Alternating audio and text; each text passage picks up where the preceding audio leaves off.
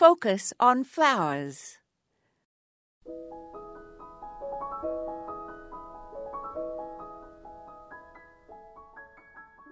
The process of blending a number of flowering plants together to form a naturalistic tapestry that changes over time is sometimes referred to as intermingling. This approach is similar to creating a prairie garden where the plants grow together without any defined edges or structure.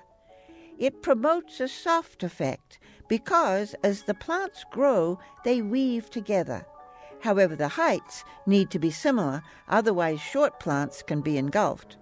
Growth habits need to be considered too, as a reluctant grower placed next to an overly aggressive plant would quickly be overwhelmed. Always start an intermingled garden by considering the characteristics of the site. Then be sure to choose plants that will thrive under those conditions.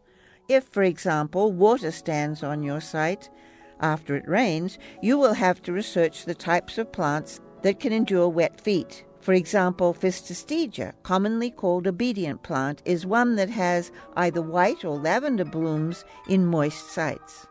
Another is Siberian iris, that blooms in purples and whites in early spring.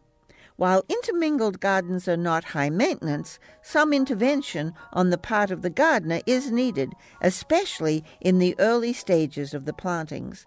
Edit out all weeds and grasses that detract from the groupings of the plants. This is Moya Andrews, and today we focused on intermingling.